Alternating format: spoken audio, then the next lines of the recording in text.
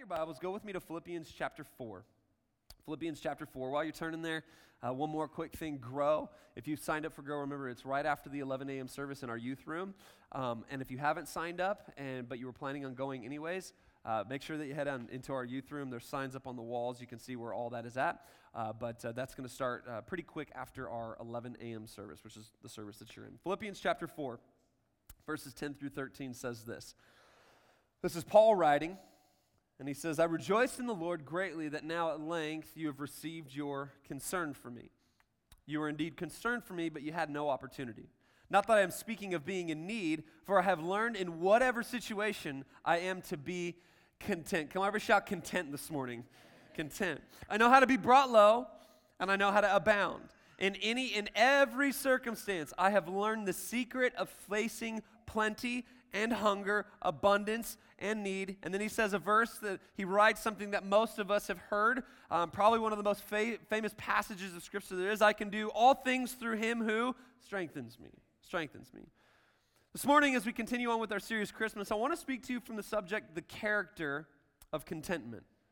The character of contentment. As we look at what is a byproduct of joy, found right here in the Bible, this idea of contentment and the things that make up contentment. That's going to kind of be the path this morning. Will you pray with me just one more time before we dig in? Father, I thank you for your word. I thank you that it's alive, that it's active, that it's powerful. I thank you for this season that we're in right now. I thank you for these amazing people that make the church what it is. I thank you for this year. 2017 has been such an amazing year. A year of advancement, a year of growth, a year of experiencing your presence as a community. God, I pray that today as we continue to build as a community, as we continue to unite as a community, that all of us would do so underneath the banner of your name, Jesus. We thank you for this moment that we have to be together, to dig into your word. Our hearts are open, our ears are listening. Would you speak to us right now? We love you and we worship you in Jesus' mighty name. And everybody shouted, Amen. Amen. My daughter had an epiphany a couple weeks back. We're teaching our kids, like parents do, we're teaching our kids all these kind of different things about how to grow up and be thankful for things and appreciate things and so on and so forth. And so we had them go downstairs. They're getting ready for bed, and as per normal, after they brush their teeth and get everything ready, they hop into bed, and mom and dad come down, and we pray with them, and we say our goodnights and wrestle with them a little bit and just goof off in general, and then, get them into bed, tuck them in. So we walked into Shiloh's room, and Shiloh's crying. Like, not just like whimpering, but like crying, like crocodile tears, crying. And so I was like, ooh, I'm out of here. And so, Erica, so I went into my son's room, who was not crying. He was playing with something in the air and throwing it and speaking gibberish, which I was like, this is more my line of parenting. And so, So I hear them I overhear them talking in the room as I'm getting Justice to quiet down, and I hear Shiloh say to Erica behind these crocodile tears, Mommy, I think about toys more than I think about Jesus. Yeah. And then I was like, see you, Justice, I'm going to go in the good room. And so, so we went in there and started having a conversation with Shiloh, and she was telling us how she has caught herself thinking about her toys more than she was thinking about Jesus, which as a parent, you're like, yes, I'm winning, right? You think that it's getting in. And so we had to talk to her. Her mom's talking to her before I talked to her, because more than likely I would screw up the situation. But mom's talking to her and saying, well, baby, it's all right. Like, we know, like, and Jesus knows your heart. And while we know that you're probably thinking about toys and it's fun season and everything like that, we know that you love Jesus, and Jesus knows that you love him, and so on and so forth. And then I got in and I was like, well, Shiloh, you got to understand the theological ramifications of this. Just kidding, I didn't do that. But we were like, baby, like, you gotta understand something. Like, this is humanity in you, right? This is how we think. And as I walked away from that situation and started thinking about it, the reality is that most of us are kind of the same way. Because what is she really struggling with at the end of the day? She's struggling with this issue of contentment, right? She's struggling with this battle that happens in our humanity where we see stuff and things, and whether those stuff and things are toys or jobs or relationships or cars or houses or advancement or popularity or whatever it may be. The thing about it is that in our lack of contentment, the issue just really grows as we grow, right? What was once a doll, then a doll house, becomes a house in the progression of our life. And this issue with contentment, we're always battling with it. So right here in Philippians chapter 4, context is important. How many of you know that? Understanding why something is being written is super important. And so Paul the Apostle is writing the book of Philippians, the letter Philippians, to this Philippian church. The interesting thing is that many theologians and scholars would agree that Philippians is probably one of the most joyful letters that you will read in like literally the entirety of Scripture. From the beginning to the end, from Old Testament to New Testament, Philippians is probably one of the most joyful books that you will read. Why? Because it's all that it's about. And then the subsequent realities that affect our life because of joy. And this issue, contentment, that Paul shows us right here, he says, "For I've learned in whatever situation I am to be content," is actually part of joy. Joy is contentment is the expression of joy, and they work hand in hand together. And so Paul's writing this. How do we know this? Paul's writing this letter not from a beach in some exotic location, drinking a Mai Tai, right? Some of you are now questioning the theological ramifications of Paul drinking a Mai Tai. Stop, okay? He's not writing from exotic beach. He's not writing from somewhere in this beautiful place. Paul's writing this letter in a prison. He's writing this letter in shackles and in chains. And it wasn't like a nice prison, right? Prisons in this day were one of the worst places that you could possibly find yourself. Many would simply die from being in prison because the people who had imprisoned them would usually forget about their prisoners and they would just pass away from hunger, so on and so forth. So Paul the Apostle, I've always found this interesting. How is it that Paul writes one of the most joyful letters that he could ever write in prison? And I think it's because Paul has been experiencing a measure of something that he's now teaching us about, and that is contentment. Joy. And that's why he says, whatever situation I find myself in, I am to be content. And learning to be content is a difficult reality for most of us to negotiate in our lives. Why? Because of a very sobering truth. And it's this: the reality of humanity, we are notoriously hard to satisfy. Come on, would you agree with me this morning? We're hard to satisfy. We find it difficult to be satisfied. And the issue of contentment is especially realized in the season that we find ourselves in right now.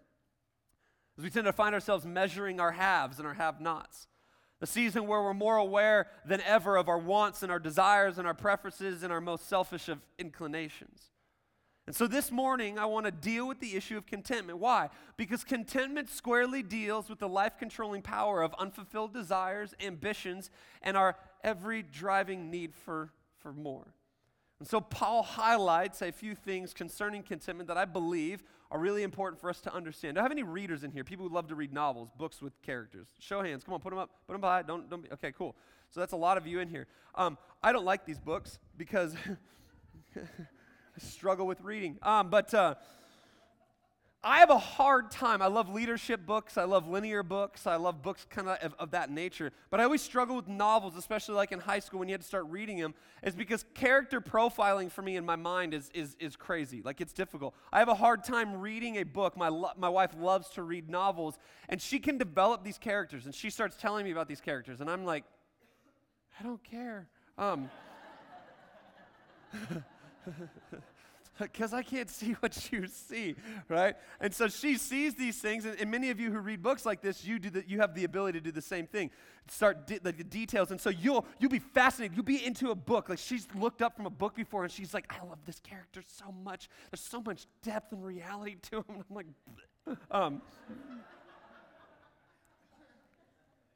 But this is what Paul's doing right here in Philippians, actually. He's giving us the character profile of contentment. And there's some things that if just by kind of skimming over this piece of scripture, you'd go, man, I'm not seeing that. Well, I'm going to help us this morning look through Philippians 4:10 through 13, and we're going to look at the character profile of contentment.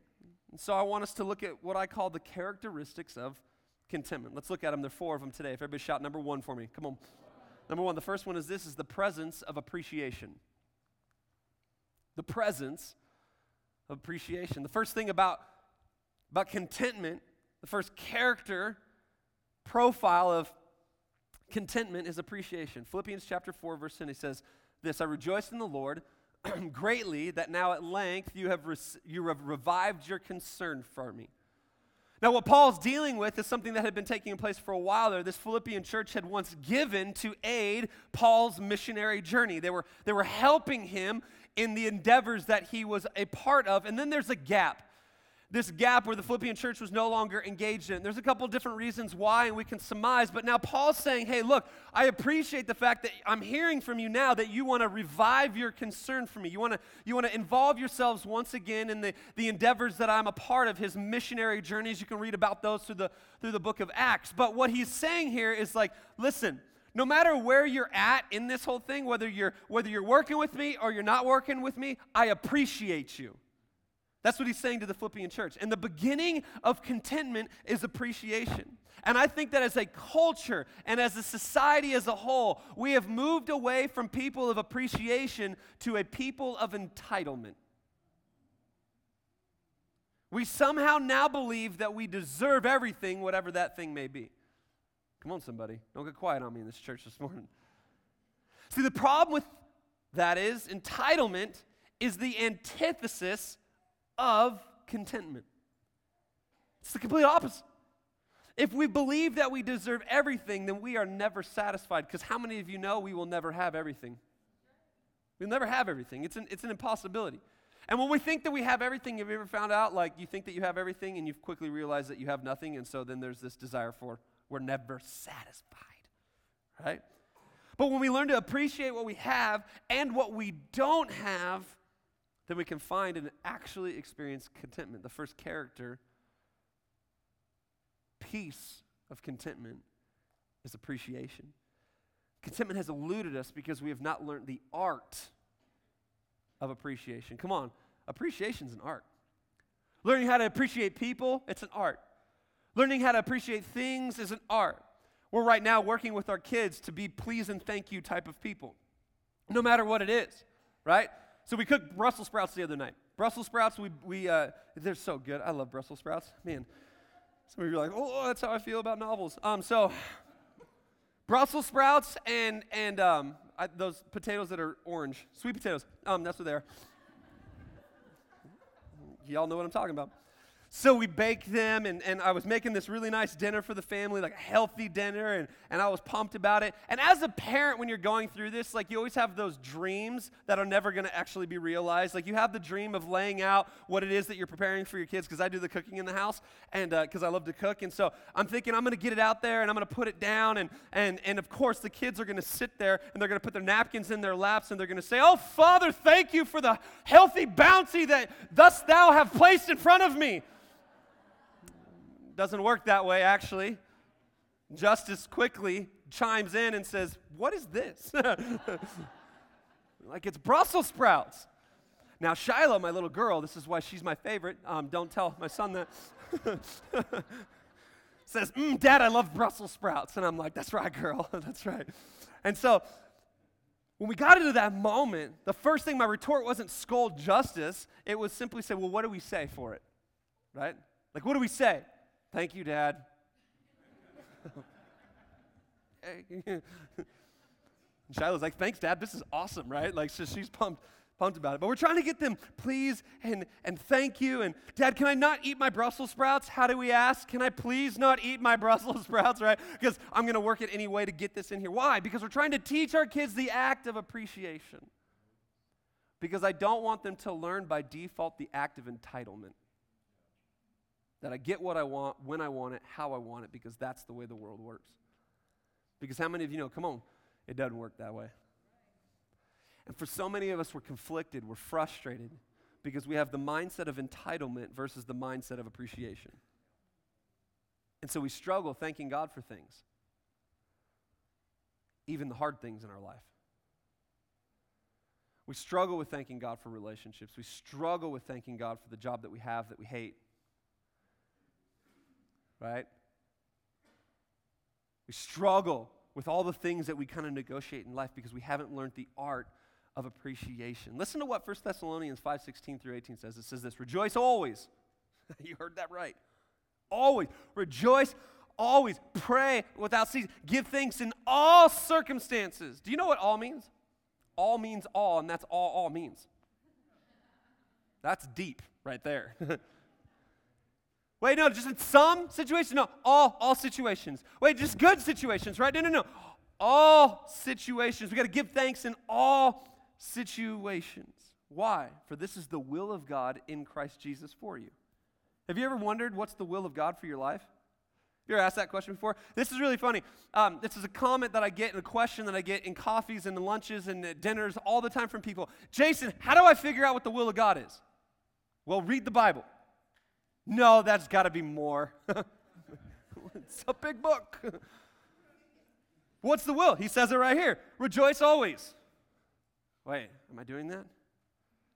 Like seriously, this is it right here. If you wonder what the will of God is, many times we're missing the will of God because we refuse the simplicity of his will. What's the will of God? Rejoice always. Pray without ceasing. Give thanks in all circumstances. For this is the will of God in Christ Jesus for you. Did you know you could step into the will of God the minute you step out of these doors by simply going, hey, today I'm rejoicing always. I'm praying without ceasing. I'm giving thanks in all circumstances. Today I'm in the will of God, right? Because that's what it is. We talked about how we have a tendency to complicate things in the first part of this series, so go back and listen to that because it is really simple so many times. In other words, our lives should be marked by appreciation, and contentment is found by those that learn to appreciate. Simply put, let's learn to be able to say thank you to God. Just thank you, God. Today is a really, really bad day. Thank you, God. Today is a really, really awesome day. Thank you, God. Today I've got literally no money in the bank. Thank you, God. Today I've got all the money in the world in the bank. Thank you, God. Today my house is just not what I want it to be. It's falling apart. I need a new house, but I can't afford a house. Thank you, God. Today I'm so blessed by this house. Thank you, God.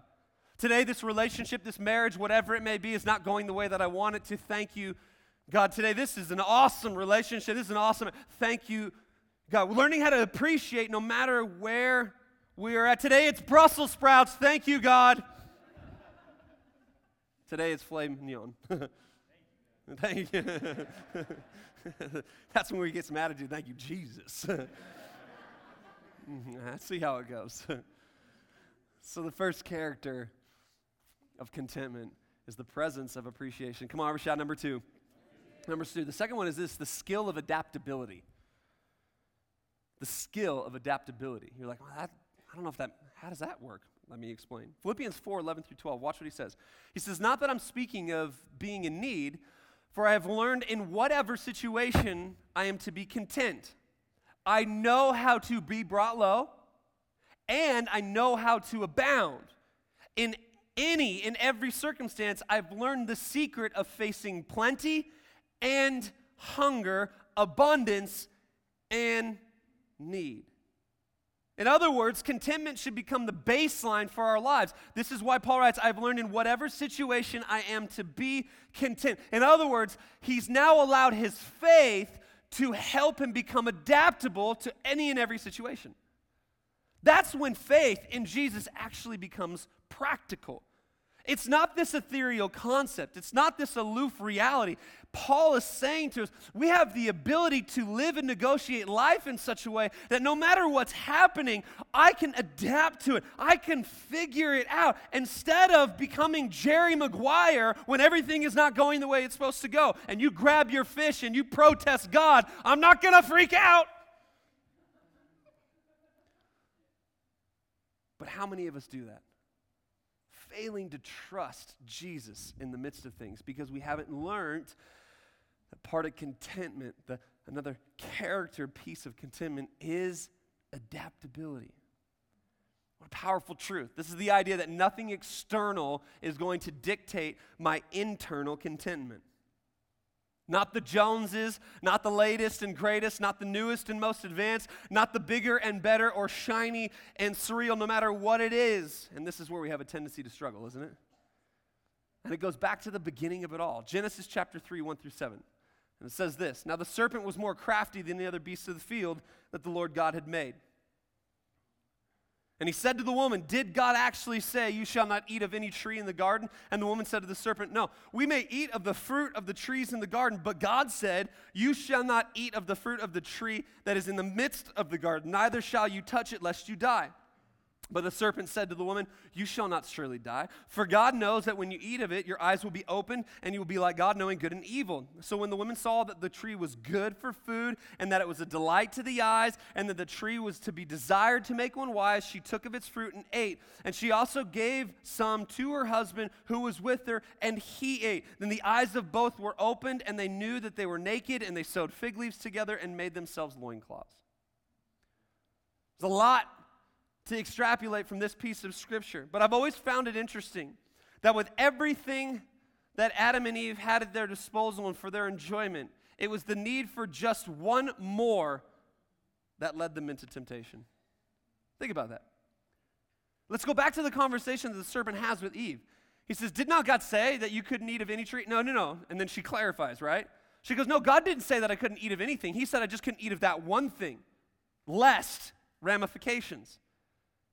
So she literally says, she argues back, she says, "I actually have the ability, I've got the freedom to enjoy 99.9% of all this that God has given us to enjoy." But he said, don't do that. Don't touch that thing. And as I read this scripture, I'm going to push off the Bible just a little bit, just hold it over there for a minute. But as I kind of read between the lines, I wonder if God was trying to deal with this contentment issue. See, many interpret this moment in Scripture saying, see, God's bad. He doesn't want us to enjoy things. He doesn't want us to have everything. No, he gave 99% of this stuff for them to enjoy. I just wonder if it's like, hey, I want to deal with this contentment issue in here. Why? Because there's always got to be the other side of it for us to wrestle with. Otherwise, we have everything. I'll explain that in just a few minutes when we talk about Paul and how he's actually writing these things. But it gets the better of him. So what happens? The woman sees it this way. She says that the tree was good for food, delightful to the eyes, and desired to make one wise. And because of that, she made the decision that everything else that they had was not good enough and needed more. So what does this have to do with adaptability? Well, I think it actually speaks to one of the greatest issues that we face is that we have a struggle, we have a hard time adapting to that which we do not have. So we do everything in our power to shuffle, to hustle, to do our thing, right? To get mine. I'm going to make this happen, to get to that next thing that I want, instead of learning to adapt and be content and go, God, no matter what the situation is, no matter where I'm staring at that, like no matter what life is looking like, no matter what I'm staring at, I'm going to be okay. I'm going to be centered. I'm going to be the type of person that can stand stationary because contentment is the baseline of my life. And I don't need to look to the left. I don't need to look to the right. I can look straight ahead. And I can keep my eyes fixed on you because you are everything that I could possibly need. And when things are going good, that's fine. And when things are going bad, that's fine. Why? Because I know at the end of the day, if I'm connected to the one I need to be connected to, it's all going to work out because I can do all things through Christ who strengthens me. That's what he's saying. Adapt. We've got to learn to adapt. Man, what would the world look like if Christians stopped freaking out about everything?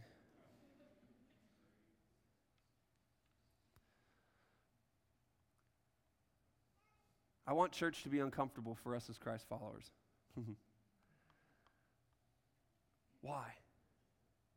Because we're challenged to live the way that God. What happens if we stopped picketing and boycotting everything and being mad at everything and it didn't go my way and I didn't get this and I didn't get that? What if we learned to be content? Why? Because when we're stationary and we're content, we actually draw influence. We have the ability to be influential. My family lived in California in 1989 for the earthquake of 1989. This is the only thing I know about baseball, but it was the Giants and the A's playing. There was an earthquake during this World Series, so that shows you how God feels about baseball. And so, Brad, that was for you. I love you, bud. And so, I was in California at this time, and I remember where I was at. I was at school, at an after-school rec program. And I'll never forget it. I was playing this game. There was a bunch of us little boys just hanging around. It was 1989. And all of a sudden, we heard this like stampede almost type noise. And I didn't know what was going on. And the teachers, like, they stood alert. And everybody started to kind of like, you know, when chaos is about to ensue. You ever watch that happen, like in a public space when chaos is about to ensue, and you can watch it start, like the feathers of everybody starting to get ruffled, and especially with kids, it's starting to go there. And all of a sudden, the noise hit, and I can't even really describe what the noise was, but I remember looking to the far side of the auditorium, and as I watched the floor go in waves, I'm watching tile just start going like this, like you see out of a movie, and I can still remember it. I can still remember the feeling, and even the smells of this moment as this little kid is watching this wave of tile happen through the auditorium, this cafeteria. And all of a sudden, when everybody realized what was happening, it wasn't a kid that panicked, it was a teacher that panicked. And he yells like a girl with the highest pitch out, "Earthquake!" Which then sent the auditorium into a panic. Like, kids are like up and running around. This is like young kids, and they're running around. Right? No one even knew what to do at this point. Have you ever seen those little monkeys that hold on to antennas on cars? Right? This is what small children look like on the bottom of a cafeteria table with wheels as they just went across the auditorium as everything is shifting. These kids are just holding on for dear life, right? Kids are running around everywhere. And I want you to get the chaos of this situation, because this is what it is to be a Christ follower who's content. And everything's going crazy, and stuff's flying off the walls, and stuff is moving and shifting. And then there was that one teacher who literally stood in the middle of the auditorium, this cafeteria, and said, "Hey, everybody get to here." And it was her voice of authority. It was her voice of confidence. It was her voice of nothing else is going to rock me. It was that voice that stopped the panic and the confusion and the fear. And they said, and all of a sudden kids in order are in door frames and underneath tables that aren't missiles in the auditorium. And all of this started happening. Why? Because there was somebody with a measure of it's going to be okay. I don't know about you, but I think the church should be that beacon of light in the generation that we're living in right now. I think the church should be that stationary piece in a world that's changing and is frustrated and is broken and is hurting. What if we were that? Oh, that's what the Bible says, a city on a hill, a light. Come on, somebody. But what does it mean? It means we got to learn the skill of adaptability, that no matter what's going on in my life, I'm going to be okay. I'm going to be okay. Come on, number 3, every shot, number 3. The third piece of contentment is the disposition of dependency. The disposition of dependency. Verse 13, watch what Paul says. I can do all things through him who strengthens me. That is the statement of dependency. I don't know if you've ever made this statement before, but I know that I've made this statement before, and it went something like this. Man, I hope that this thing happens because my life depends on it. Come on, you ever made that statement before? You ever like kind of thought about that in your mind and dictated that kind of idea towards something that was happening in your life? And at first glance, it's really not that big of a deal, but it's amazing what it means for our lives. I wasn't saying that I was actually going to die if this thing didn't happen, but what I was saying was that my well-being, my peace of mind, my joy, and overall attitude was dependent upon something that did not have the ability, power, or strength for it to be dependent upon. It was unreliable at best. Come on, how many of you know that the world around us is not reliable to be dependent upon? Right? And so many of us are dependent upon our jobs, our relationships, our stuff and our things, our money, our status, our position and rank. The problem is that none of these things can or should be relied upon. Hebrews chapter 13, verses 5 through 9. Watch what it says. It says, keep your life free from the love of money and be content, there's that word, with what you have, no matter the season. All right? For he has said, I will never leave you nor forsake you. So we can confidently say, the Lord is my helper. I will not fear. What can man do to me? And then watch 7 and 8. Remember your leaders, those who spoke the word of God to you. Consider the outcome of their way of life and imitate their faith. And then here's what I want you to hear. This is what we need to know. Verse 8, Jesus Christ is the same yesterday, today, and forever. So watch what it then goes on to say. So don't be led away by diverse and strange teachings. For it is good for the heart to be strengthened by grace, not by foods which have not benefited those devoted to them. See, this is the truth that changes everything. Times change, people change, style changes, thank God. Seasons change. Everything changes. But God. But God. He doesn't change. He's the same yesterday, today, and forever. It means that I can station my hope in Him. I can station my life in Him. I can station my joy, as Pastor Justin was talking about this morning, in Him. I can station everything that I am in Him. Why? Because He's not going to change. He's not going to let me down. He's not going to move me into a place that He's not going to sustain me. He's dependable, and He's safe and responsible with His nature and character. I wonder if we depend on Him. Dependency begins, if you want to know where dependency is and how we find this, watch. Dependency begins where you and I end. See this like when you can no longer hustle it and make it work for yourself or get it done by your own willpower or what somebody else may do. Because how many of you know, man, things are changing all the time. That job, you can't depend on it. Because how many of us have heard, well, company policy. Things are changing, company policy. You no longer have a job, company policy. All right? Our 401k, they're going to change. The values of our homes, they're going to change. The outlook and trajectory of whatever you feel, it's going to change. One thing that history has shown to us, everything changes. But God has remained the same.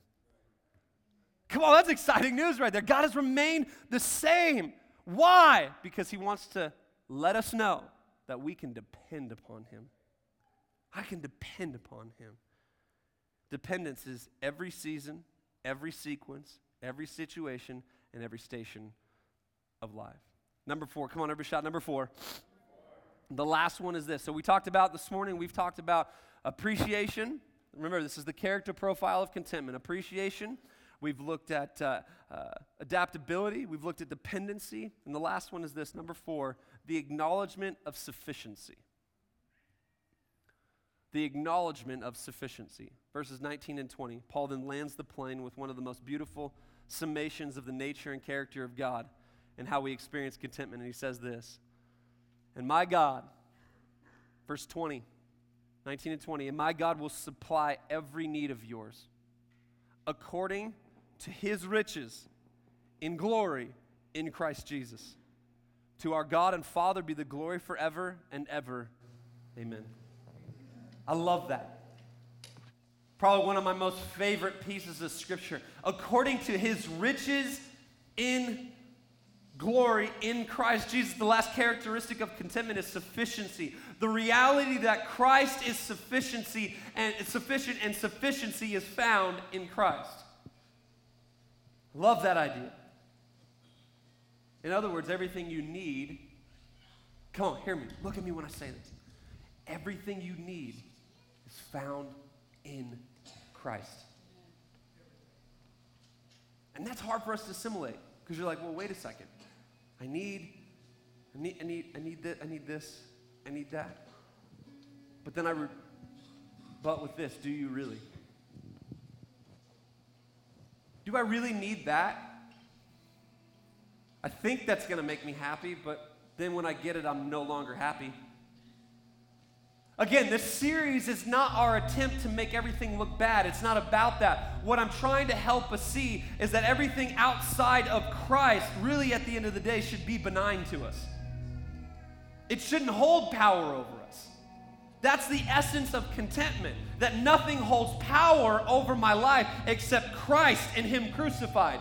The only power that has control over me is Jesus. And so I follow him. I give him everything. I pursue him. Why? Because he's that good. He's that amazing. He's that grand. He is that awesome. He's Jesus.